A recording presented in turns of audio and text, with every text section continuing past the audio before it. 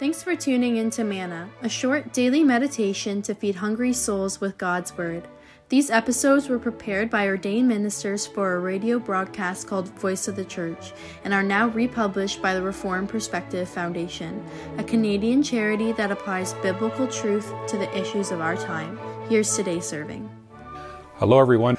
Well, we, the pastors of Blessings, are going to start a new series of sorts, and we want to explore something that the Apostle Paul talks about in Galatians 5, namely the fruit of the Spirit.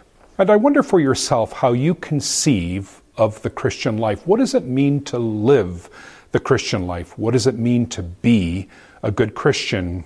For a lot of people, it has to do with obeying the 10 Commandments, not sinning, doing the right thing. And that's a particular perspective that has some validity. I want to call it the law perspective. The law perspective is great for some things, but not so great for others. It has some liabilities. It kind of reduces the Christian life simply to doing the right thing and to not sinning. And we want to argue over the course of this series that there's a lot more that we should be envisioning in terms of the Christian life. And so when we think of problems that one might face, take for example, somebody has a porn problem. How should you respond to a porn problem? Well, the counsel that people with a law perspective have is this.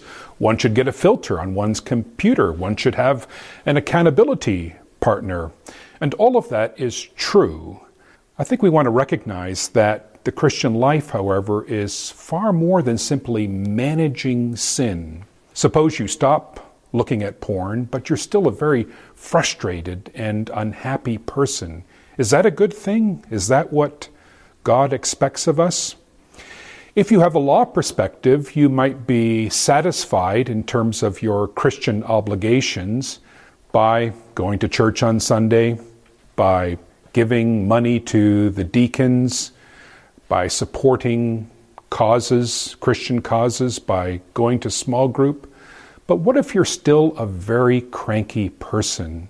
Are you being a good Christian simply because you're keeping commandments and you're doing the right things? I think we want to suggest that there's another perspective with which to consider the Christian life that isn't simply a law perspective, but what we might call a virtue perspective. If you have a virtue perspective, you're concerned not simply about doing the right thing, but about becoming a better person. You're concerned about these other dimensions of human life that a law perspective is somewhat indifferent to. Things like happiness and joy and contentment and gratitude. So whereas a law perspective has the capacity to restrain the heart, we want a perspective that can help us train the heart. And for that we need the scriptures to inform our perspective.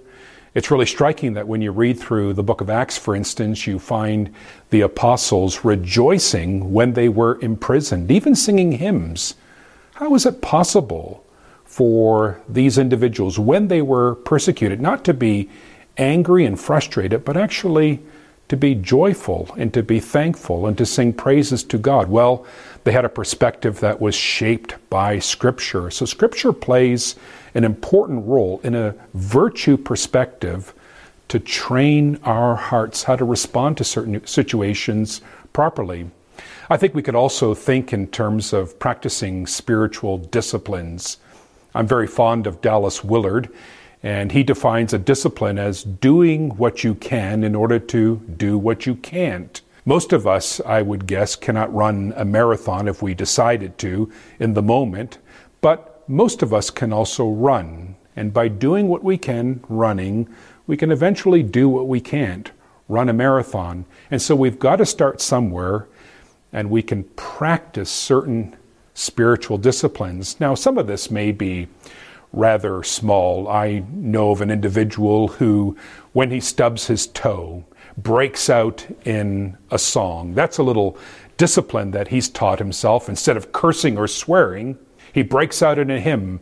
But you can also think of a spiritual discipline like fasting. In fasting, we are abstaining from eating, and it's a discipline that we practice to learn how to deal with very powerful desires in our lives. And if you practice fasting, you discover that you can abstain from food and still experience a kind of contentment, realizing that the Lord provides you true sustenance.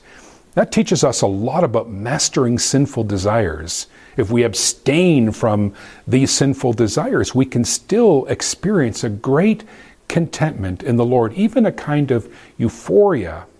Well, when Paul talks about the fruit of the Spirit, this is the kind of life he is envisioning, not simply not sinning, not simply doing the right thing, but becoming a better person, growing in one's faith, growing closer to the Lord Jesus Christ, living the way that Jesus would want you to live if Jesus were you. I want to read with you these verses where the Apostle Paul talks about it. It's in Galatians chapter 5. And here's what he says. The acts of the flesh are obvious: sexual immorality, impurity and debauchery, idolatry and witchcraft, hatred, discord, jealousy, fits of rage, selfish ambition, dissensions, factions and envy, drunkenness, orgies and the like. I warn you, as I did before, that those who live like this will not inherit the kingdom of God. But, he says, the fruit of the Spirit is love, joy, peace, forbearance, kindness, goodness, faithfulness, gentleness, and self-control.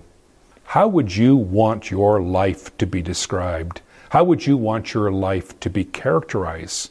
Simply by not sinning? Simply by doing what is right? Or do you want your life characterized by love, joy, peace, patience, kindness, these virtues? Well, we're going to take time over the coming weeks to explore the fruit of the Spirit, to help you and to help me live our lives not simply in obedience, but with joy and with contentment. Thanks for tuning in.